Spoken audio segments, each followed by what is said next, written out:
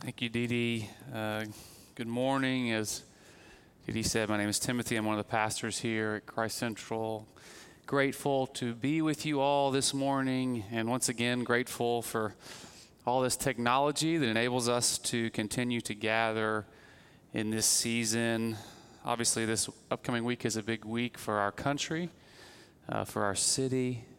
Do hope that you are praying along with us. If you haven't seen it already, please go by our website and check out our prayer guide as we lead in prayer into this season, as we trust God and ask for Him to move, and as we pray for our city and our country. This morning we're continuing in our sermon series entitled Answering Jesus. It's a series wherein we've been looking at some of the more provocative questions that Jesus asked during his time on earth. And the question that we'll be looking at this morning is, what shall a man give in return for his soul? Or maybe stated a little more simply, what would you be willing to pay in exchange for a meaningful life? I want to invite you now, wherever you're at, as is our custom, to stand for the reading of God's Word. This is Matthew chapter 16. We're going to be reading verses 24 to 26. This is God's Word. Then Jesus told his disciples, "If anyone would come after me, let him deny himself and take up his cross and follow me. For whoever would save his life will lose it. But whoever loses his life for my sake will find it. For what will it profit a man if he gains the whole world and forfeits his soul? Or what shall a man give in return for his soul?" This is God's Word. The prophet Isaiah says, "The grass withers and the flowers fade, but God's Word endures forever." Would you pray with me? Father, we thank you for your Word. We believe your Word is true. We ask that you would speak to us now this morning through your Word, that you would allow me, your servant, to get out of your way so that you can speak clearly to our hearts, to our minds, and that you would change our wills. Father, would you give us eyes to see, ears to hear, and hearts to understand? In Jesus' name, amen. You can be seated. Many of us, I'm sure, grew up on the Disney classic Alice in Wonderland, the movie that placed the phrase "off with his head" inside the minds of thousands of little children. This movie is based on a series of books written by Lewis Carroll, and if you've ever gotten the chance to dive into these books, you will be amazed at how Walt Disney was able to make such a cute and playful children's movie out of such a dark and complex story. In the second book, Through the Looking Glass, one of the fascinating complexities that Carroll conjures up is he creates a world that is a mirror image of the real world, a world where everything is inside out and upside down. A world in which, in order to accomplish something, you have to do the opposite. For example, if you want to move towards something, you must move away from it. British theologian N.T. Wright points out how Carroll's mirror world sounds a lot like the way Jesus instructs his followers to live, the way that Jesus talks about the kingdom of God. Jesus says the kingdom is inside out. It's upside down. And just like Carroll's mirror world, it often demands that we do the opposite of what we think is right or even makes sense. Our text this morning is a picture of what it looks like to follow Jesus. And as you will soon see, to do so requires us to do the exact opposite of what we think is right or even makes sense. I have 2 points this morning. First, the path to follow Jesus, and second, the power to do it. The path to follow Jesus and the power to do it. Let's begin.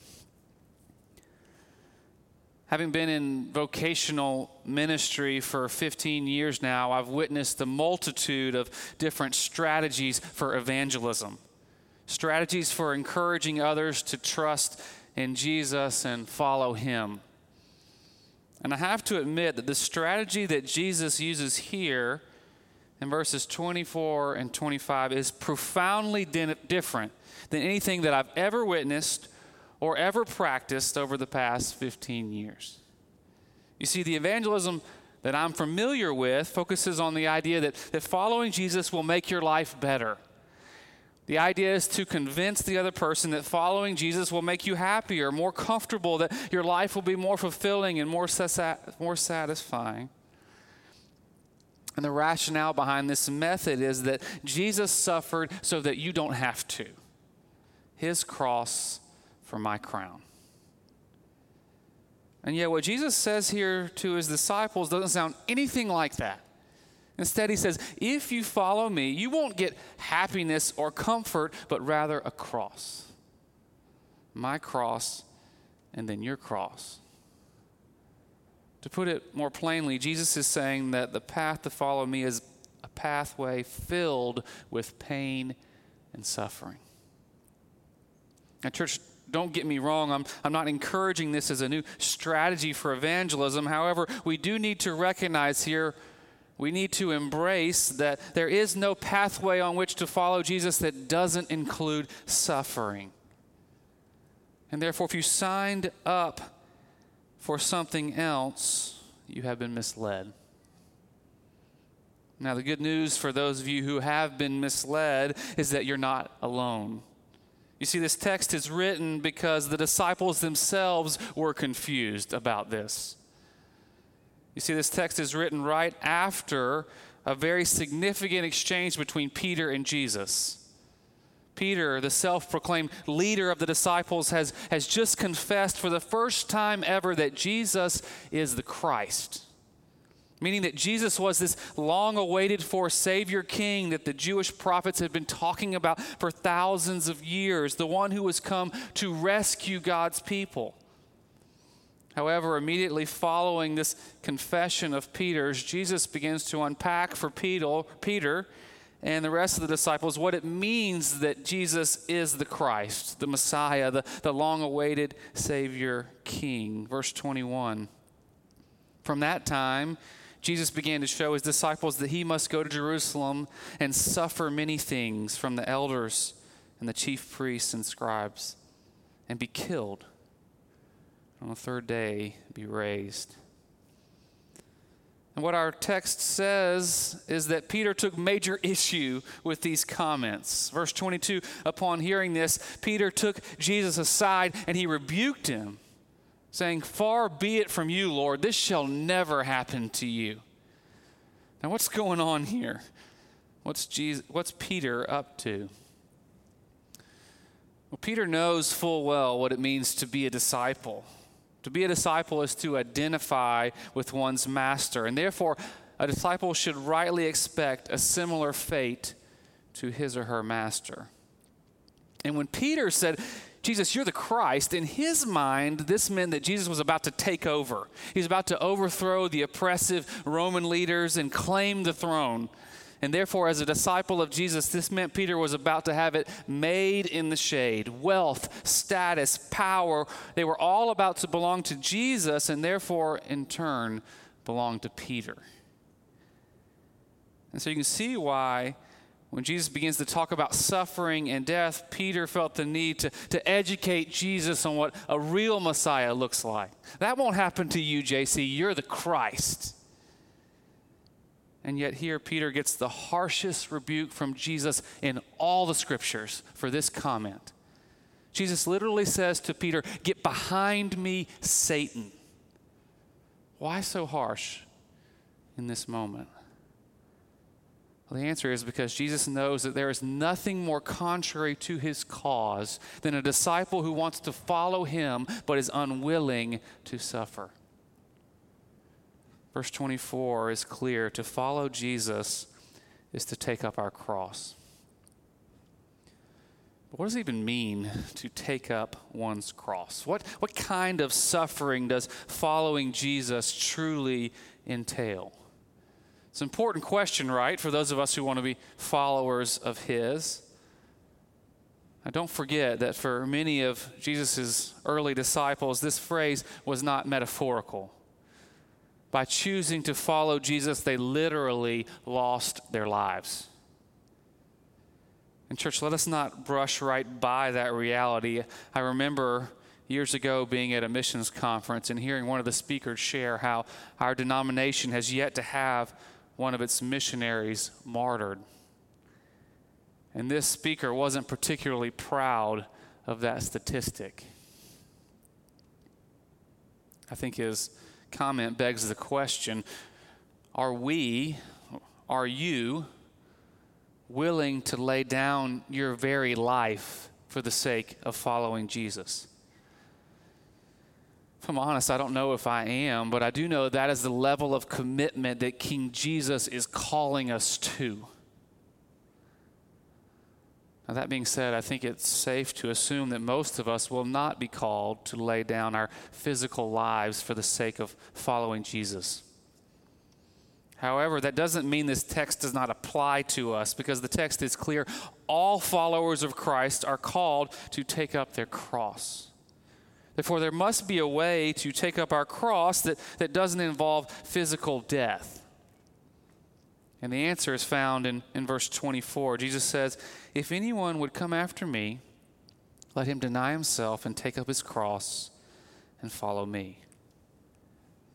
Now, many commentators argue, and I would agree based on the structure of the text, that Jesus is not giving us two separate commands here. But much like in the poetry of the Psalms, Jesus is giving color to his first statement with his second.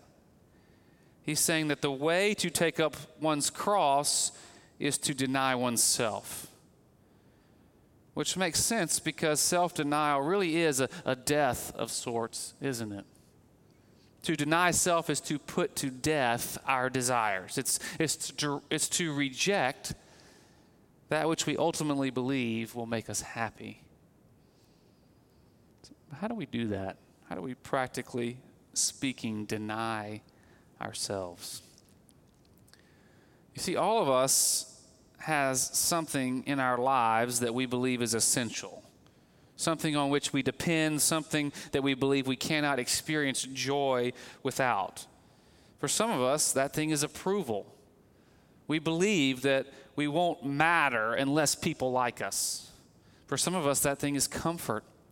We believe we cannot be happy, truly happy, unless we have certain luxuries, certain comforts. For some of us, that thing is control. We believe we can't have a fulfilling life unless we have mastery over our lives in certain areas. For some of us, that thing is power. We believe that we can't be truly satisfied unless we achieve some level of success or status.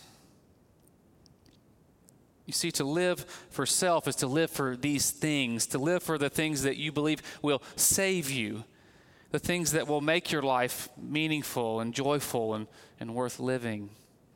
But Jesus says, if you want to follow me, you have to dismiss, to ignore, to refuse to live for these functional saviors. These things that you deep down believe are your only source of life, we have to reject them and instead live for him. So you see, if your functional savior is your career, the thing that you believe will ultimately satisfy, to deny self and take up cross, is to not allow your career to be the number one priority in your life. It means to behave in the workplace in a way that would honor Jesus and yet maybe profoundly hinder you from that promotion. If your functional savior is the security or comfort that comes from money, to deny yourself and take up your cross is to give away more than you think is wise, to give in such a way so that your comforts are limited.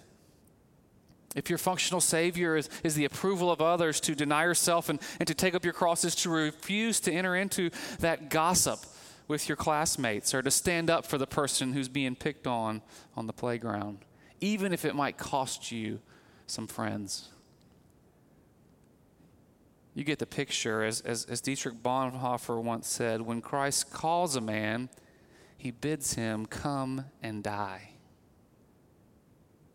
Christ is calling us to die to everything that we have lived for all our life. So let me summarize this evangelistic pitch that Jesus has just made. He says, the way to be my disciple is to leave behind everything that you believe will make me happy, and instead follow me down the path of pain and suffering. This is the worst marketing pitch I have ever heard. You want to know something crazy? Of the 12 disciples who heard this pitch, 11 of them actually bought it, and 10 of them ended up following Jesus to their own deaths. How is that possible?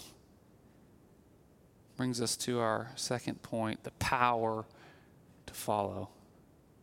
What is it that motivated the disciples and in turn might motivate us to do something so counterintuitive as to deny ourselves and to take up our cross?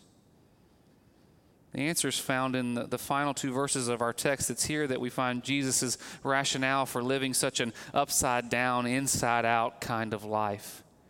Look again with me at verse 25. It says, "Whoever would save his life will lose it, but whoever loses his life for my sake will find it."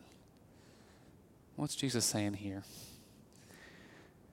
He's saying if you live for these things that you believe will save you, money, power, comfort, approval, the truth is, according to Jesus, they will ultimately kill you. But if you run away from those things that you think will save you, you will live. Sounds just like Carol's mirror world, doesn't it? If we move towards fulfillment in life on the world's terms, Jesus says you find misery. But if you move away from fulfillment in life, you will find it. And so the big question for you and for me from this text is rather simple. Do we believe this? Do we trust that Jesus actually knows what he's talking about? The disciples ultimately did, and as a result, most of them died gruesome deaths. But were they right? I love how instead of giving us some hyper-intellectual argument for why he's right, Jesus instead leaves the disciples and us with two questions to ponder. First, Jesus asks, "For what will it profit a man if he gains the whole world and forfeits his soul?" Now, we don't like this question at all because we want to have our cake and eat it too. That's the American way, right? We want to gain the world and keep our soul. Or maybe said more pointedly, we want to be able to follow Jesus and live the American dream. But Jesus says it's either one or the other. We can either live for our functional saviors and lose our soul, or we can lay down those saviors and live for him. But you can't keep your soul and gain the world. You can't do both. And once that sets in, we're now ready for Jesus' big question of the day. What shall a man give in return for his soul? This is an accounting question. Jesus is asking us to look at the scale in front of us and make a choice. On one side, we have our functional saviors, money, pleasure, status, approval. And on the other side is our soul. The things that you've always thought will make you happy on this side, and according to Jesus, a truly meaningful life on the other. And the question is, which is more valuable to you? Which holds more weight in your life? When we take a step back and we digest Jesus' logic, it's a no-brainer. But the reality is, in our day-to-day lives, it's much harder to make the right choice. The reason why is because the things on this side, approval, money, power, they do in fact bring some level of satisfaction. We know this to be true. Getting a promotion, buying a new car, having 1,000 followers on social media, all these things feel good. And yet, if we're honest, our experience confirms that Jesus is right. Because we've lived for approval. And every time we get a like on Instagram, it doesn't actually make us happy. It just makes us want another one that much more. We've lived for success. And when we get that great score on the test, or we win the game, or get the promotion, the satisfaction wears off so fast. And the next test or the next game or promotion is before us. We've lived for comfort. We've tasted it. And yet the media keeps reminding us that true comfort is found when we live in this house, or we drive this car, or drink this drink, or go on this vacation. We've all gained the world at times at the expense of our souls, and we realized it wasn't that good after all. Are you beginning to grasp the essence of Jesus' argument here? He's saying to follow me is to suffer, but ultimately it is to avoid even greater suffering. I hope this metaphor is not too trivial, but the Christian life is kind of like a flu shot, isn't it? We embrace some level of suffering knowing that we will ultimately avoid even greater suffering, even death. To not live for the things of this world, for our functional Savior, is to suffer. It will hurt. But Jesus is not inviting us to do this because he's sadistic. But the reason he's inviting us to this life of suffering is because he loves us, and he longs for us to experience the true joy and satisfaction that comes from following him. Do you believe that? Church, that is what it means to be a Christian, a follower of Christ, is to believe that we cannot save ourselves, that meaning is not found inside of us, but ultimately and absolutely in Christ. But the charge of Jesus here is not to believe this once and for all. Jesus is inviting us to believe it more and more each day. You see, all our sin, every time we live for ourselves, every time we look to our functional saviors instead of God, we are failing to believe this. We are failing to believe that only in Jesus is full and meaningful life. And it's because of this that Jesus is inviting us here to grow in maturity by believing this more and more, to repent and believe, to put to death our functional saviors and follow him over and over and over again. Church, that's my hope and prayer for myself and for each and every one of you. I want to conclude with one final argument for this upside down, inside out, winning through losing way of living. Shortly after I graduated from college, a friend of mine convinced me to invest some money with him in this hedge fund that he was now a part of. A friend of mine, that I might add, who made a perfect score on the SAT in high school and graduated top of his class at MIT. My friend told me, there's no way that we can lose. Well, guess what? We lost. And the hedge fund went under. And I now know that was a super risky investment. It was risky because my friend had no real way of knowing if it was going to work out. It was his best guess. Church, to live the way that Jesus is calling us to live is super risky. It requires that we refuse to invest in that which the world declares are proven pathways to a joyful and meaningful life. But what if Jesus is wrong? And yet the good news for you and for me is that this way of living is not Jesus' best guess.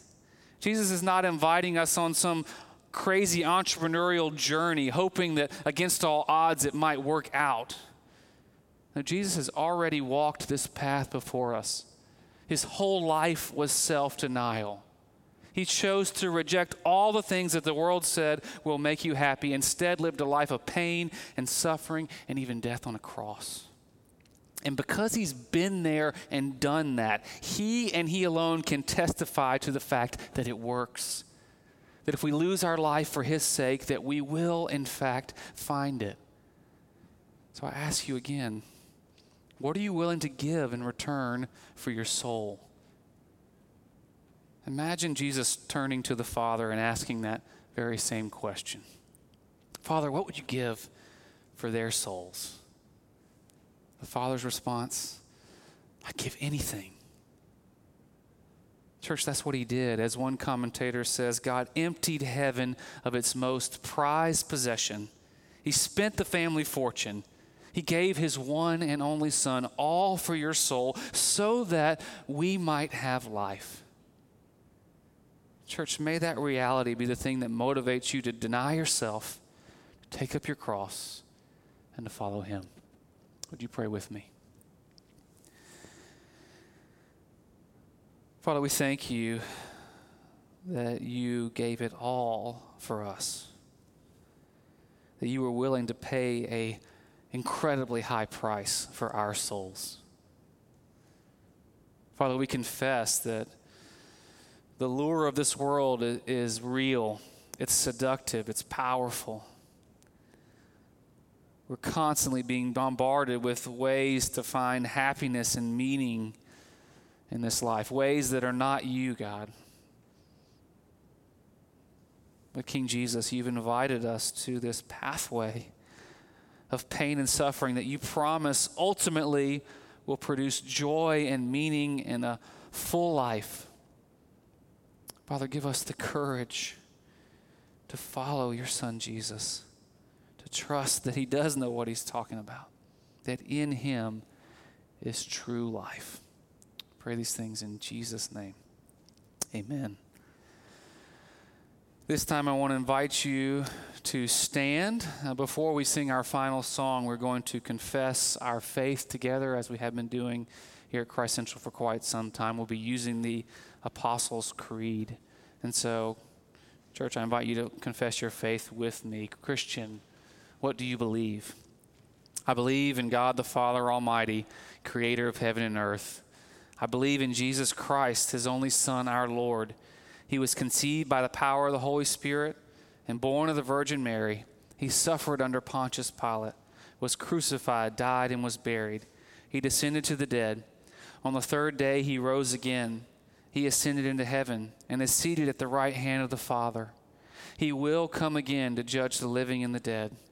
I believe in the Holy Spirit, the Holy Catholic Church, the communion of saints, the forgiveness of sins, the resurrection of the body, and the life everlasting.